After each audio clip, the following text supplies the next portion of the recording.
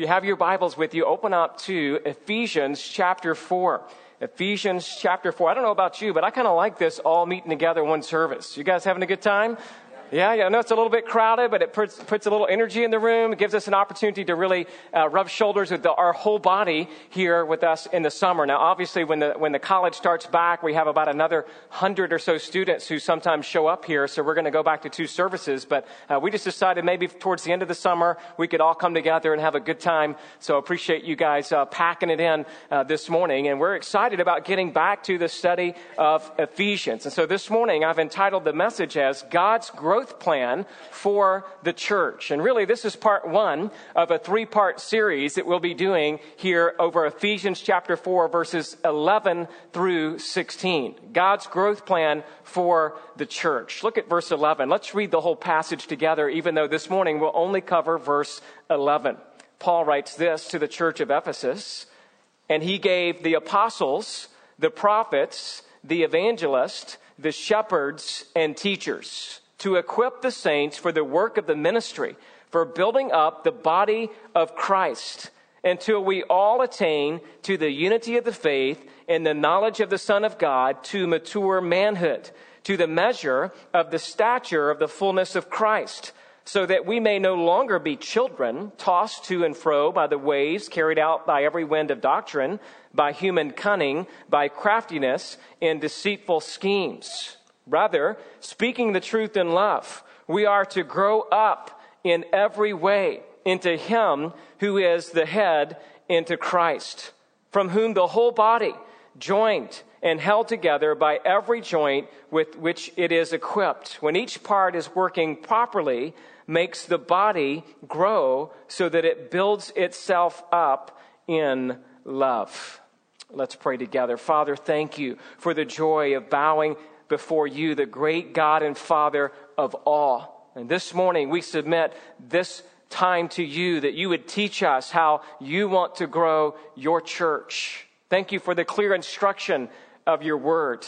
Allow us to learn much so that we might grow much, so that we might be satisfied much in God. And it's in His name we pray.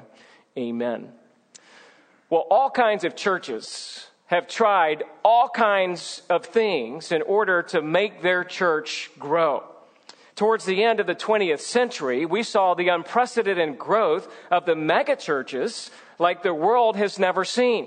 Churches that began to move away from the purity of the gospel as the main attraction and began to move to pragmatic experiments that would try to attract people to their church. One church decided to open up their services with a new kind of call to worship. Instead of a familiar hymn or maybe a new worship song, this well-known church opened up to the popular TV show theme song of Friends. Another church made it their goal to interview a different celebrity almost every week and discuss things, like the kind of things you would hear maybe on The Tonight Show. Still, another church hosted a motocross competition on a Sunday morning in the main sanctuary for some high-flying entertainment. Well, is this how we are to grow the church? Is this what we are to be about? I mean, what is the most effective way for God to grow His church? Well, there's even one website that tries to discuss this, and it's a church growth website. There's actually lots of them there on the internet, but this one author came up with 5 of the most important principles in church growth. You want to hear them? Number 1, he said, outreach is the priority. And so in many ways, I appreciate that statement. We are here to glorify God and to reach out, but I think the question really more is, well, how? How do we reach out to others in our community? The second principle that he said was that social networks are the vehicle. Now, I'm all for social media, and I'm also for building relationships in the community, but I'm not necessarily sure if I'd list that as the main way to grow your church. Here's where it starts to get a little worse. Number 3, felt needs are the connecting point. The author writes this: when your church speaks to unreached people's felt needs, you will get a hearing, because now your message is, from their point of view, relevant. Number 4, relationships are the glue. What is the primary ingredient that keeps people active in church, he asked? The research is conclusive. The primary element that brings people to church and keeps them there, according to this author, is relationships.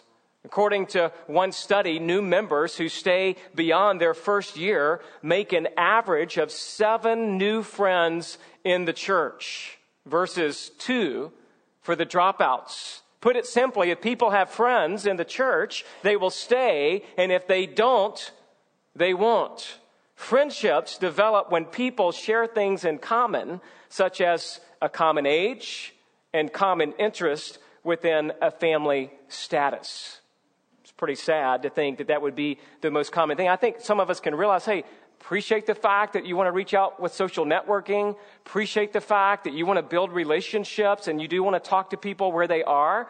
But there's a whole difference in a philosophy of ministry of starting with the person versus starting with the gospel. And this is the 5th one that he mentions here. Well, first of all, he also said this: being a relational matchmaker is really what our goal is while we're at church. So instead of setting up people to getting married, you're setting up different people and relationships so that they'll stick in your church and stay around for a long time. And then number 5, the 5th thing he mentions is this: transitions provide opportunity. And this one was all about growing your church by connecting with others through major transitions in their life. Maybe it's through a wedding or through a funeral or through a child who graduates and goes to college. And again, it's one thing these church growth principles, if you will, aren't all bad. They're just not biblical. They just don't really measure up to God's plan for growing the church. Now, at Placerita, we do want to grow. Okay, it's not as if we want to shrink and get smaller or just be stagnant with zero growth at all. But a few things that we need to keep in mind as we talk about church growth. And the first is that church growth isn't just talking about numerically. Our goal is not just to pack more people in, pack more people in, pack more people in.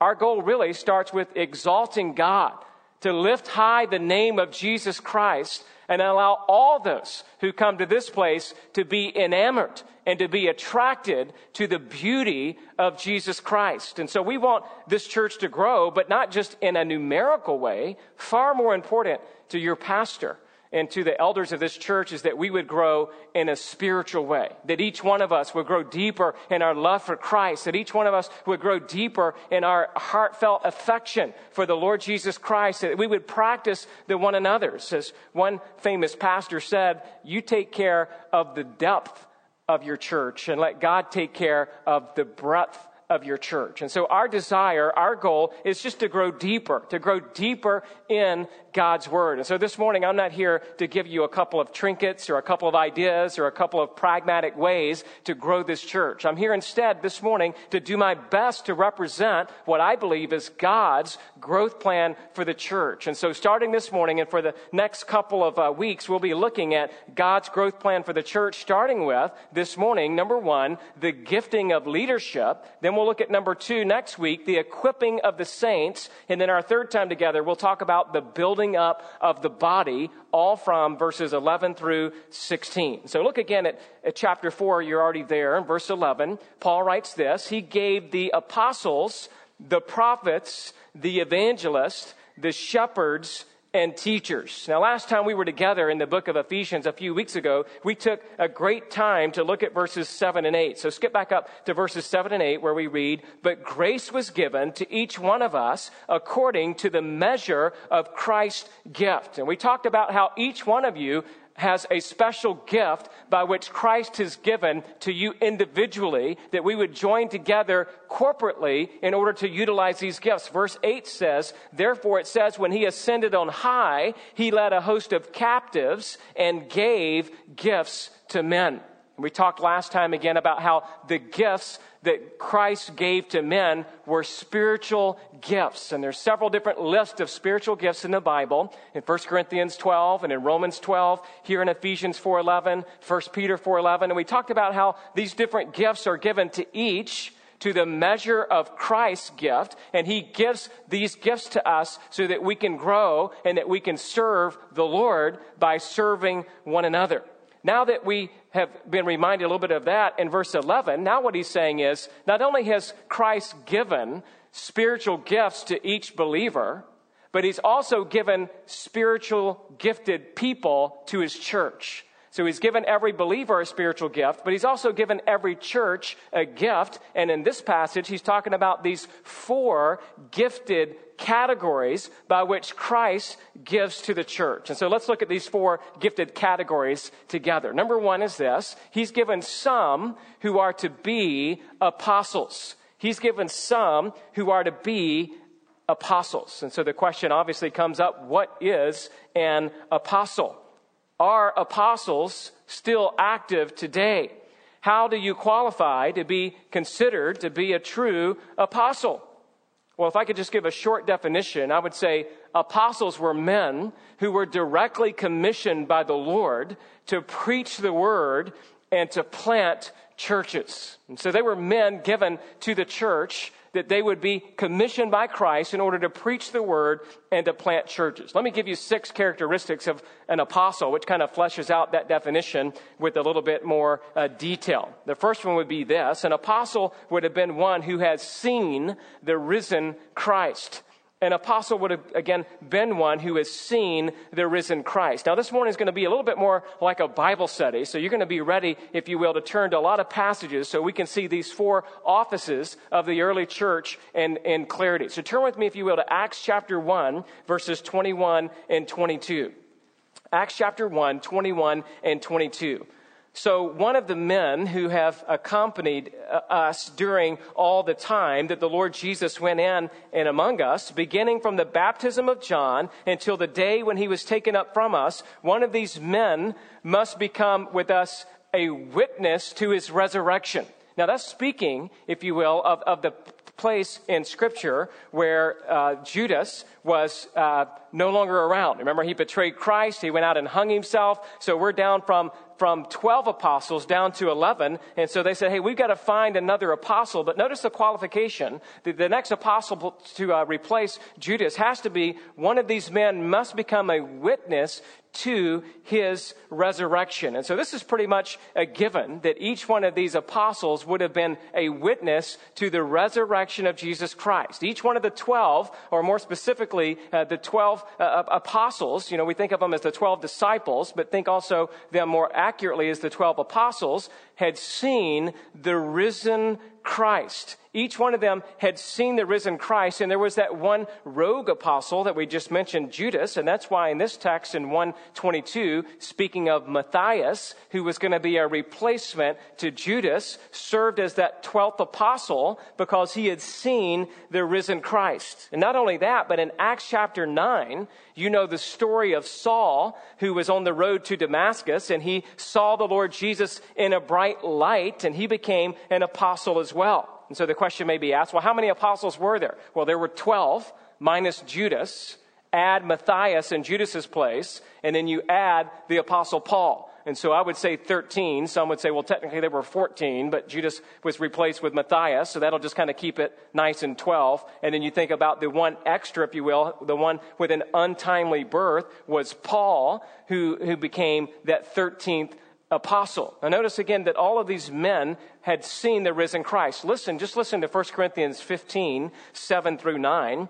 Then he appeared to James, speaking of the Lord Jesus, then to all the apostles. We read this already this morning. Last of all, to one untimely born, he appeared also to me. For I am the least of the apostles, unworthy to be called an apostle because I persecuted the church of God. And so we're talking again about Saul, who became Paul, who Jesus Christ himself made an appearance to him. And so the first characteristic of being an apostle is that you had to have seen the risen Christ. The second characteristic of an apostle would be this, that an apostle has been commissioned by Christ. An apostle has been commissioned by Christ. Not only had the apostles seen Christ, they had been commissioned by him.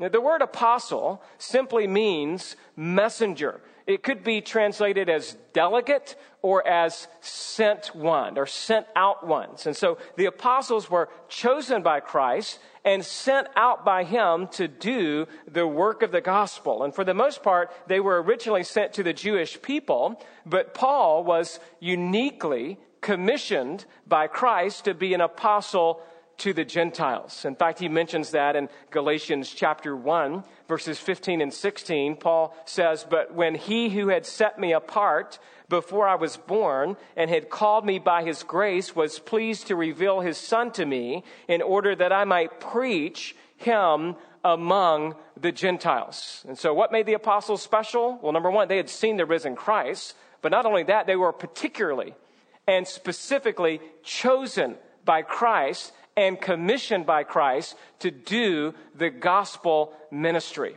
The third characteristic of the apostles would be this. The apostles would have been those who had been called the foundation of the church. Literally being referred to the apostles and prophets as the foundation of the church. We've looked at this already, but look back in Ephesians 2,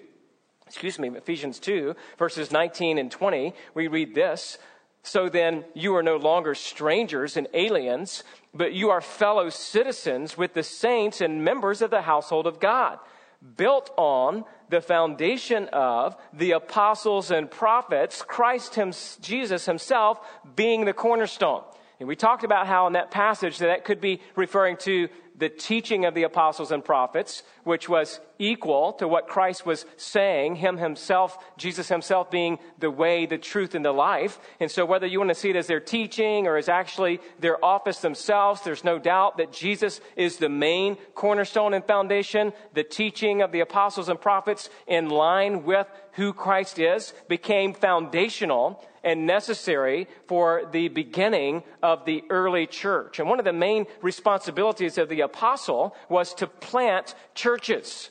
They were to go around as those who were sent out by Christ to take this message of the gospel into different contexts of Asia Minor and to plant churches. And when they were to plant churches, they were also there to disciple men.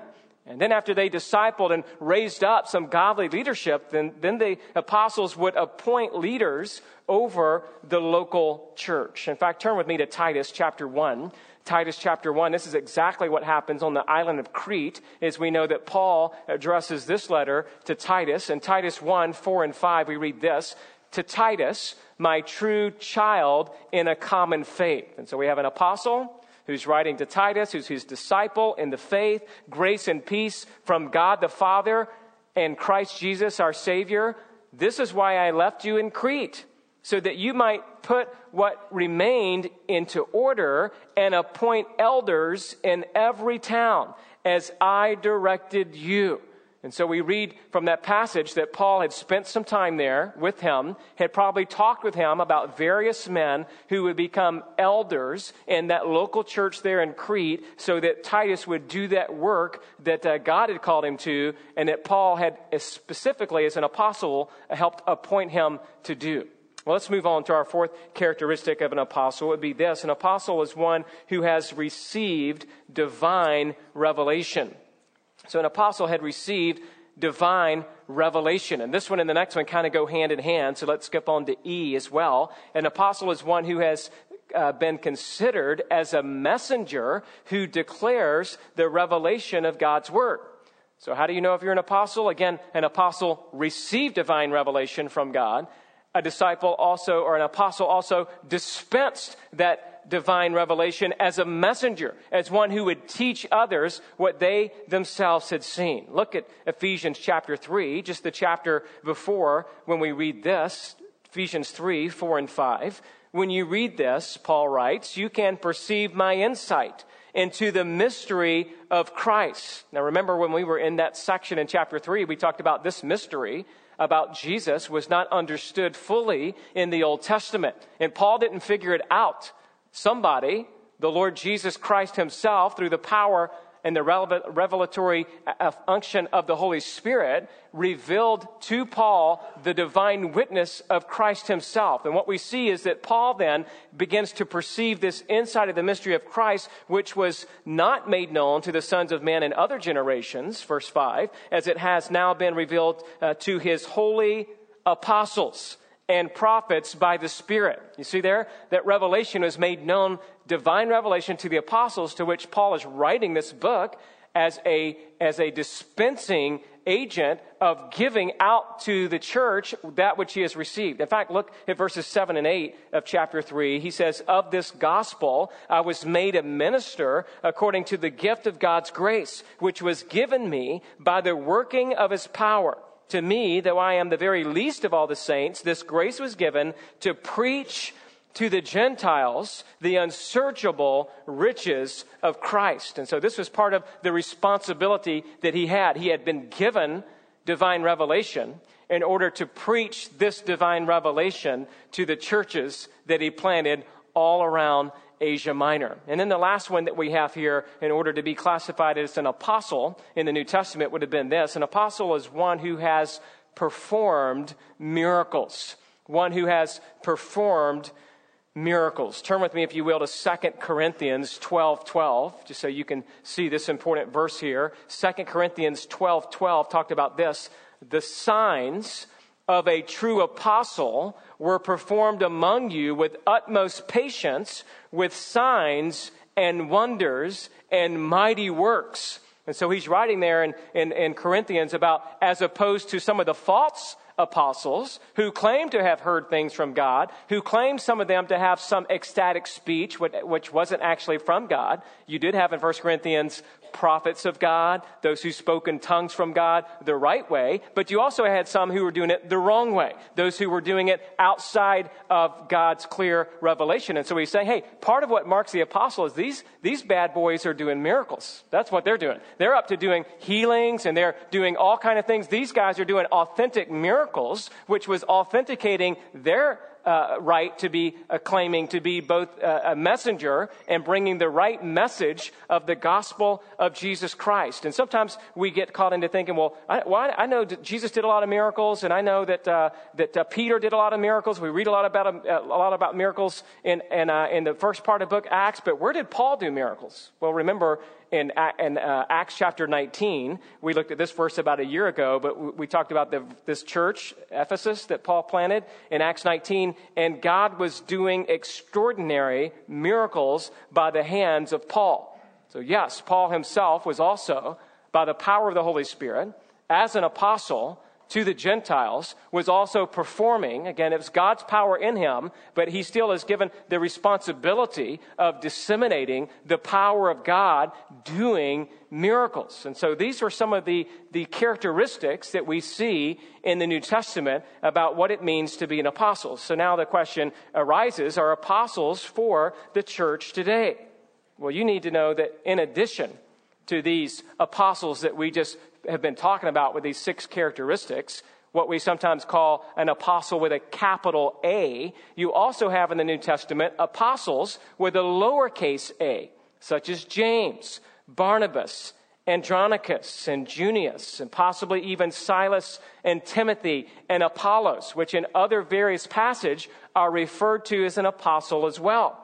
But I believe that this later group, this group of the smaller lowercase a, served as messengers of the gospel, but they did not fulfill the office of an apostle as did the 12 and as did Paul. And the reason for the difference is while they were referred to as apostles, they had not done everything that the 12 had done. Not each and every one of those had the same credentials that the initial group, capital A, apostles were credentialed by. And so in order to avoid utter confusion and to better track with the transition from apostles and prophets to evangelists and pastor teachers, I believe that it's best to reserve the usage of the word apostle for those who actually fulfilled that office, namely those 13 men that we just named.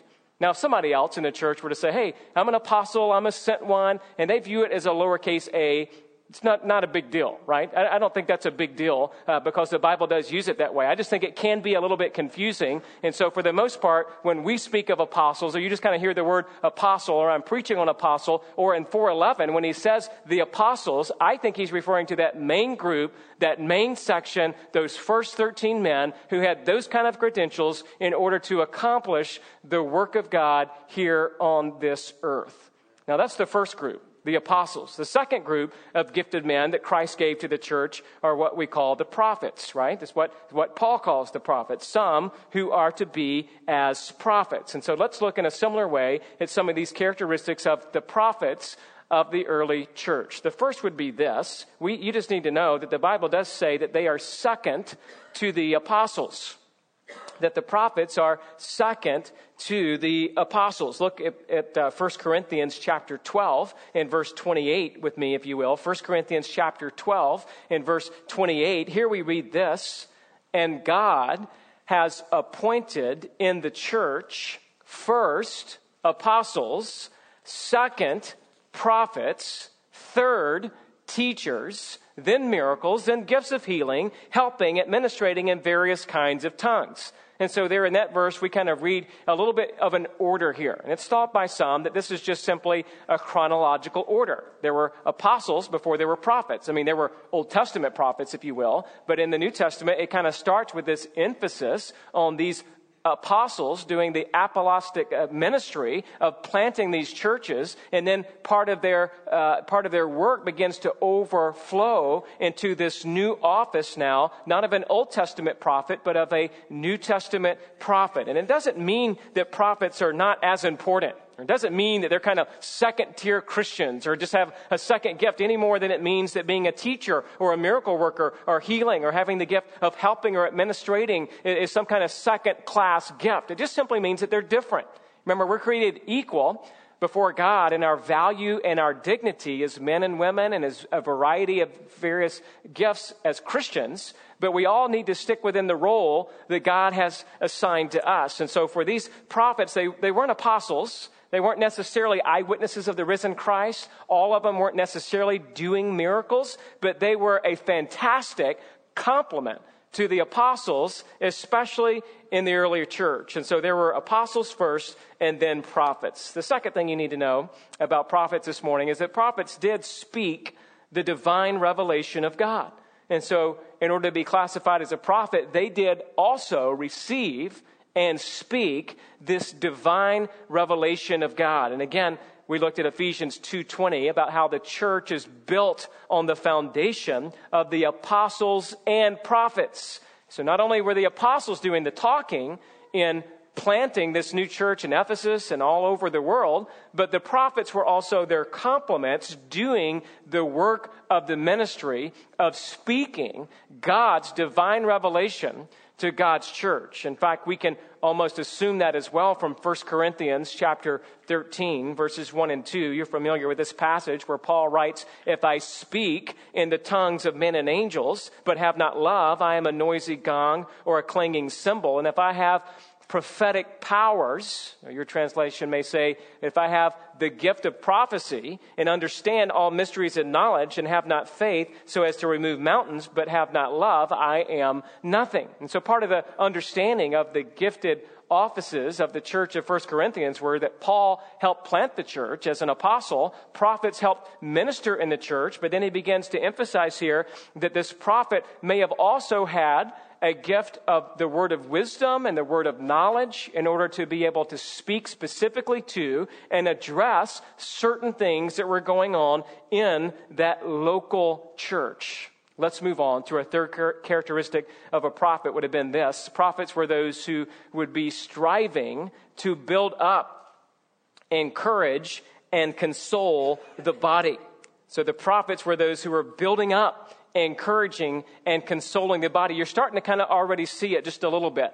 Apostles were planting, and they were also appointing people to serve there. The prophets had a little bit more of a localized ministry to go a little bit further and deeper there in that local church. Look at 1 Corinthians again, 14, starting in verse 1, says this about the prophets that pursue love, earnestly desire the spiritual gifts, especially that you may prophesy. For one who speaks in a tongue speaks not to men, but to God. For no one understands him, but he utters mysteries in the Spirit. On the other hand, the one who prophesies speaks to people for their upbuilding and encouragement and consolation. The one who speaks in a tongue builds up himself, but the one who prophesies builds up the church. And so what we're seeing here is that these prophets are called to be speaking, to be encouraging, and specifically here, they're to be upbuilding, they're to be giving encouragement, and they're to be giving comfort or consolation to God's people. These were the ones who were really ministering in a very specific way at that local body, which is really what our next one is about. Speaking still of prophets, a fourth characteristic would be that they seem to have worked within that local congregation. They seem to have, within that local congregation, again, their point of their gift was not to edify themselves, as we just read in 1 Corinthians, but rather to edify the body. And the way to edify the body was to be preachers and proclaimers of God's truth to God's people so that they could have clear instruction. Understand, the Bible, the canon, was not completed, which is why these gifts were so alive and so well used in the New Testament, because there may have been questions that came up. Well, can we do this? Well, what about this? Well, what does the Bible say? Well, oh yeah, the Bible's not complete. So we need an apostle or a prophet to speak and address these issues, which we should hold on par with Scripture, because it was Scripture. Much of what they said and was written down for us to record today came from that divine revelation from these apostles and prophets. And again, when you look at it, it seems logical that the apostles had a little bit more of the big picture view of planting churches and moving from church to church as we trace through Paul's missionary journeys and things like that, while the prophets were more locally serving and given to a specific church. The church of Antioch could serve as an example. Notice in Acts chapter 13, verse 1, talking about the church of Antioch, which was the home base where Paul went out to his missionary journeys. It's where Christians were first called Christians there. And at Antioch, we read this in Acts 13:1. Now there were in the church at Antioch prophets and teachers: Barnabas, Simeon, who was called Niger, Lucius of Cyrene, Manaen, a lifelong friend of Herod the Tetrarch, and Saul. It's interesting there. This could be a different Saul, some commentators say. Some say this was actually Paul. But instead of being referred to as an apostle there in the church of Antioch, he was rather kind of cupped in with this idea of prophet and teacher. And so that's just where some would say, hey, it looks like we're starting to move a little bit from this apostle type view to setting up more prophets and setting up more teachers. We've already read about in Crete setting up elders to prepare the church for the future. Because here's the deal, I'm kind of getting to it already. The apostles aren't going to be around forever. So if they don't do their work well, if they don't establish other folks to help them grow and flourish and continue, then the church, in a sense, could die out. Now, we know the church would not die out because Christ had already taught the gates of hell would not prevail. His mission will be accomplished, but he's using these gifted men, these apostles and these prophets to grow his church. Let me give you a fifth characteristic of prophets would have been this. Number 5, or E there in your outline. Sometimes these prophets spoke practical, direct revelation for the church. It wasn't always just earth-shattering doctrine that they would talk about. Sometimes it could be something very practical for a local church. For example, listen to Acts chapter 11, verses 27 through 30. Now, in these days, prophets came down from Jerusalem to Antioch, and one of them, named Agabus, stood up and foretold by the Spirit that there would be a great famine over all the world. This took place in the days of Claudius. So the disciples determined, every one of them according to his ability, to send relief to the brothers living in Judea. And they did so, sending it to the elders by the hands of Barnabas and Saul. So what's going on here? Well, this one prophet named Agabus gave a foretelling of this drought that would come and food would be scarce. And so in response to that, those local disciples determined to do the best they could to gather food and send it there to their brothers living in Judea. So just to show again how God was caring for his church, sometimes just in a practical way through these prophets. And then lastly, with prophets, we see this, that prophets submitted their messages to be judged by other prophets. So they always were being held accountable. They were submitting what they taught to be judged by other prophets. 1 Corinthians 14, 31 through 33. For you can all prophesy one by one, so that all may learn and be encouraged. And the spirits of the prophets are subject to the prophets. For God is not a God of confusion, but of peace. And so we see there that the prophets would utter what they would say, but it was to be judged by the prophets and ultimately by the apostles to deem whether or not what they said was true. And let me just say two more things about prophets before we move on. In the New Testament, a woman could be considered as a prophetess. Two examples would be Anna, the prophetess. Remember in Luke chapter 2, verse 36, there was the prophetess Anna, the daughter who was there advanced in years. Her husband had died, and she was walking around the temple, worshiping and fasting and praying day and night. She is declared as a prophetess. Doesn't mean that she had the office of prophet in the early church, but she was serving rather as a gifted prophetess. Not only was there Anna, there was also the 4 daughters of Philip. And so in Acts chapter 21, verse 8, we read about how, basically in Acts 21, 8 and 9, how Philip had 4 unmarried daughters who prophesied. So what are we to think about that? Well, women apparently could be gifted to utter some prophecy to some degree in the local church. Now, we could talk about, was it a public ministry preaching over a mixed group of men and women? Probably not. But was it an encouragement ministry of possibly to other women and children, or in some other maybe informal context? God used their prophecies to encourage the body? Absolutely possible to be seen in that way. The second thing I want to say about prophets is this. Like the apostles, the office of prophet ceased with the completion of the New Testament.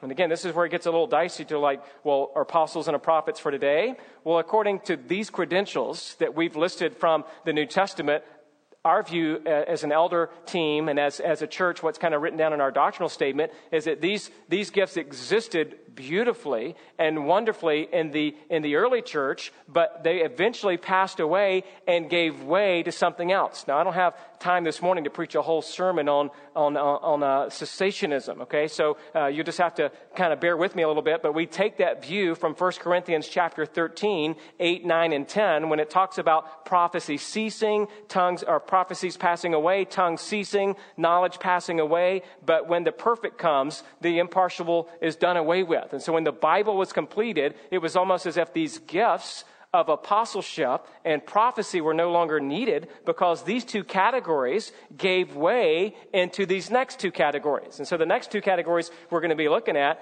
is going to be evangelist and pastor teachers. And what I'm saying is, in some ways, the evangelist of today, which you could even look at modern missionaries as modern day evangelists. So when I say evangelist, don't think the guy with gray hair on TV asking for your money. Okay? When I say evangelist, think about the guy who's soul winning out in this culture or in a foreign culture who's winning people to Christ. And so the evangelist, in many ways, it's as if the gift of apostleship in many ways could be seen transitioning to evangelists planting churches, while the gift of prophets in the New Testament could have been picked up to some degree by pastor teachers in the New Testament. So let's look at this third group of Christ's gifts to the church, the evangelist. Here's some characteristics of the evangelist. They were those who would proclaim the good news. That's the work of evangelists ultimately, is that they would proclaim good news. Now, the word evangelist is actually only used 3 times in the Bible. It's used here in 4:11. The second place it's used in Acts 21:8 to refer to Philip, the evangelist. And so that's the second place it's used, specifically pointing at this person, Philip, who, by the way, was also in the office of being a deacon, who in Acts chapter 8, the story of Philip is where he was in Samaria giving the gospel. Then he was led down to the southern part of Jerusalem toward Gaza, which is a pretty exciting place right now, giving the gospel, and he witnessed to the Ethiopian eunuch. Remember that? The Ethiopian eunuch is reading out of Isaiah, doesn't know who Isaiah is talking about, himself or someone else, God uses this gifted evangelist, Philip, to give him the gospel. The eunuch gets saved.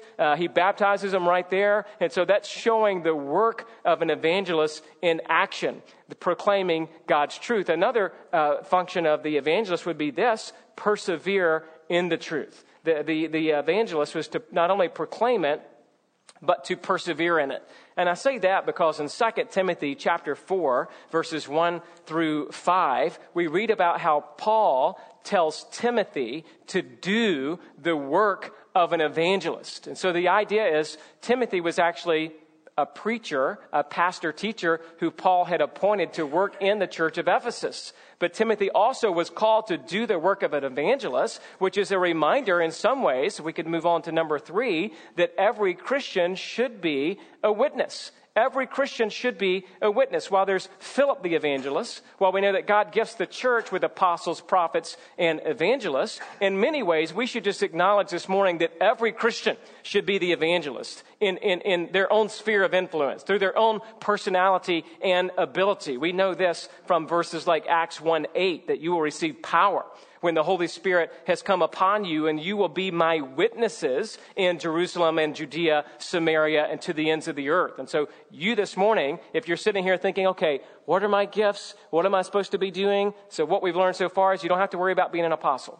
Okay? You don't have to worry this morning about being a prophet in the sense of the New Testament. But if you're here this morning, you need to consider, am I an evangelist? I mean, we all know well-known evangelists like Billy Graham and Louis Palau and Ben Candy and others that we love and see doing a great work of evangelism. But to some degree, we're all called to do the work of an evangelist, to be that witness. It's the same thing in 1 Peter 3:15, that we're always prepared to make a defense to anyone who asks the reason for the hope that is within you, and to do that with gentleness and respect. And so these evangelists in the early church were especially gifted, but as we've already seen in a couple of places, that we ought to desire all the gifts. And so the idea is that in the early church and even today, all the gifts that are still in function, we ought to be desiring them, employing them, using them, so that we together can link arm in arm to reach people with the gospel of Jesus Christ. And this moves us to our fourth category this morning. Number 4, some who are to be pastors and teachers. Some who are to be pastors and teachers. Now, I'm not going to spend a lot of time on this point simply because we've talked about it a ton. We're going to be doing a special message on what it means to be an elder in about a month, okay? So for this morning, just kind of get the big picture, if you will. Some are called to be pastors and teachers. Let me say this. There is a special emphasis, that's your next blank, on the pastor-teacher. There's a special emphasis here. We could get into a long debate as to whether or not this is one office or two offices. That's the big debate if you go to any Bible college or seminary. Oh, is pastor teacher the same man, or is it two different people? Is it a pastor and a teacher? Is it a pastor teacher? Well, just by looking at the grammar, you can know this morning that whatever your view on that is, there is definitely a close association. I mean, again, just look at verse 11. He says he gave the apostles, the prophets, the evangelists, the shepherds, and teachers. Notice he doesn't say the shepherds and the teachers. And so the idea is there's one article that governs these two nouns. Now, these two nouns are both plural, which kind of upsets a little bit that Greek grammar rule called the Granville-Sharp rule, that says basically if you have two singular nouns separated by chi and governed by one article, then it means one and the same. The problem is these are not singular nouns, these are plural nouns. And so what we can say for sure is while it may not fit everything grammatically perfectly, that's why there's a big debate on this verse, there is a close association between the role and function of a pastor-teacher, a shepherd-teacher. And what we're talking about here is that these two gifts seem to always go together. They just seem to always go together. Part of the reason we could say that is that the idea is that you can't really be a pastor if you're not teaching. I mean, what pastor is there who's shepherding the flock of God, who's not proclaiming to the flock the word of God? And so it's a given that any shepherd would also be gifted to some degree with the ability to teach.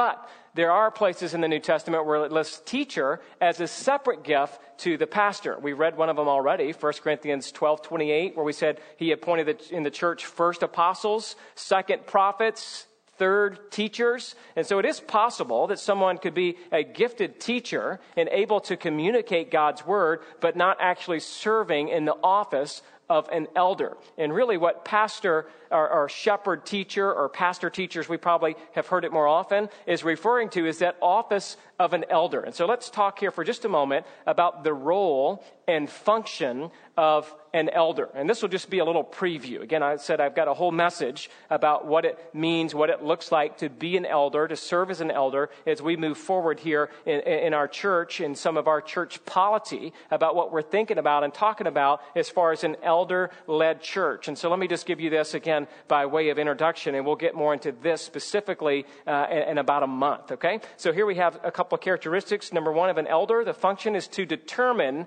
church polity. To determine church polity. And there in Acts chapter 15, it was the apostles and the elders together with the whole church who were choosing men that they were going to send to Paul while he was serving in Antioch. And so they were just trying to kind of govern the personnel, if you will, of what was going on in the local church. Number two, the function of a pastor elder was to oversee all the affairs of the church. And here in Acts 20:28, as Paul is talking to the elders of Ephesus when he was in Miletus on his way to Rome, he said basically that these elders needed to pay careful attention to yourselves and to all the flock in which the Spirit has made you overseers to care for the church of God. And so the idea is that a pastor elder should oversee the affairs of the local church. Number three, a pastor elder should ordain other leaders as is appropriate. And in that passage in 1 Timothy, we see him say basically, do not neglect the gift you have, which was given you by prophecy when the council of elders laid their hands on you. And so it was the job of a prophet teacher to reproduce themselves in the local church. Number four, to rule, preach, and teach the body. So sometimes people say, well, where in the Bible does it say elder rule anyway? Well, this would be the verse I'd take them to. 1 Timothy chapter 5, verse 17. Let the elders who rule well be considered worthy of double honor, especially those who labor in preaching and teaching. And there we see again preaching and teaching being coupled together as possibly part of the same office. But the idea is that an elder is to govern, to rule. This doesn't mean in a tyrannical way, but in a gracious, but in a wise way that they would lead Christ's body, the local church. More about that in a month. Number five, we're talking about shepherd teachers. Pastor teachers are also to exhort believers and to refute error. I mean, if nothing else, this is a basic function of all elders, whether he's the preaching elder or just serving on the board, if you will, of elders, that he's got to be able to exhort believers and refute error. He must hold firm to the trustworthy word as taught so that he may be able to give instruction in sound doctrine and also rebuke those who contradict it. And then number six, a pastor teacher should be able to shepherd the flock of God while setting an example. And that passage in 1 Peter is pretty familiar to us, that I exhort the elders among you as fellow elder and a witness of the sufferings of Christ, as well as a partaker in the glory that is to be revealed. Shepherd the flock. And later he says that you're to be an example to the flock. And so these roles of evangelists, i.e. missionary, or all of us being a witness, and these roles of pastor teacher are clearly still going on today as the extenuation of Christ's gifts to the church. Now let me give you just a couple of take-home points to chew on this afternoon. First would be this: what can you learn from and appreciate about the apostles and prophets of the early church? As you think about apostle and prophet, I think when I look at the list of their credentials, it just really helps me appreciate even more. Man, they've seen the risen Christ. And so it makes me want to listen more carefully to what is taught and what is discussed in God's Word about this office of apostle and prophet. Now, God's Word is inspired by the Holy Spirit, and we not need to be enamored by men this morning. We don't worship the apostles and prophets, but Christ alone. But I think we should just kind of raise the bar. It makes me uncomfortable when I hear people saying, well, I know Paul said such and such, but I think this. I'm like, whoa, time out.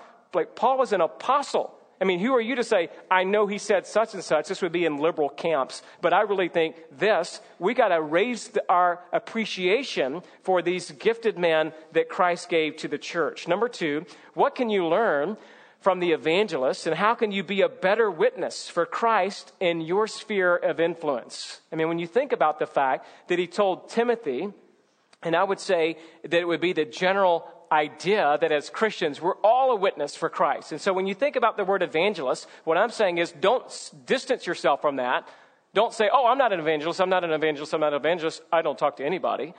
Rather be like, you know what? I don't know if that's my gift, but man, I want to learn and grow how to be a better witness for Christ. And I want to be available to Almighty God to share the gospel with my neighbors and with my family and with my coworkers, because I'm called, in a sense, to do the work of an evangelist. And so let me just ask you this morning, how's your work going? Because I'm afraid a lot of us are like, well, I'm not gifted. There's no opportunity. I guess I'll just sit here and I'll just be me and mine.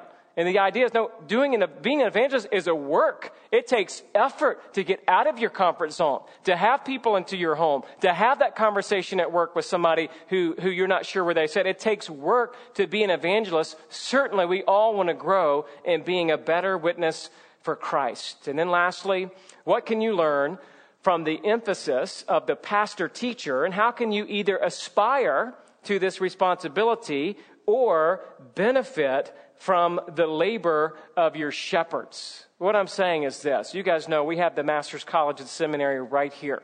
Many men in this audience ought to be, in a good way, aspiring to the office of a pastor teacher. And I want to commend you this morning. If you're in seminary or you're in Bible college or you aspire as a lay man to be an elder here at the local church, that's an awesome calling and a fantastic desire that God has placed in your life. And so you need to be listening carefully. Our elders need to be listening carefully to what is it that God's called me to. I want to make sure that I'm understanding from God's word what it means to be a shepherd and how I can effectively teach God's word. It doesn't necessarily mean you have to, all elders are teachers from up front. They could, but it certainly means that in various contexts, they're able to teach the word and to refute error. And so the idea is that maybe you're here this morning and you're aspiring to that, or maybe you're here this morning and you're like, nope, not going to be an elder, don't care to be an elder.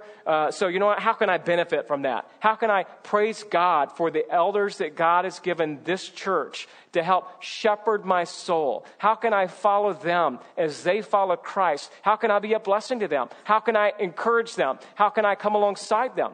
Get this, how can I hold them accountable? It's not as if the elders of this church are perfect or beyond beyond sin. So we need your help as we seek to lead you well, and we also need you to follow as God has called us to submit to God's plan for the church. And so how is God going to grow his church? Is he going to do it through gimmicks? Is he going to do it through us serving the best food or the nicest coffee or doing the nicest show in town? That's one church where I was in Texas used to say, come to such and such church, the best show in town. You know, is that what God's called us to do? I don't think so. I think God has given us his growth plan for the church, and it starts with God giving gifted men to lead his church. Stay with us for the next couple of weeks as we look at other roles and responsibilities you have, because next week you're going to be highlighted in a much more intimate way. Let's pray together. Father, thank you so much for your word, which is sufficient for all that we need for life and for godliness. And Lord, it is such a good day for us to look and examine carefully these various gifted categories of people that you've given to your church. I pray, God, that you would continue to unite us and to keep us humble as we desire this church to be led by Jesus Christ as the head of the church and as Christ has given gifted men to this church, I pray that we would be able to all together respond to your word and to follow your growth plan for this church. God, help us as we discuss some of these issues today and amongst ourselves. God, I pray it wouldn't be a time for controversy or bickering and debating on any large-scale scheme, but rather refining each other, learning more about what your word teaches so that we could be the church, that here at Placerita, that you would grow us deep in a love for you and a love for your word and a love for each other and a love for the lost, so that we would bring you glory and honor in how we live. And we pray these things in Jesus' name. Amen.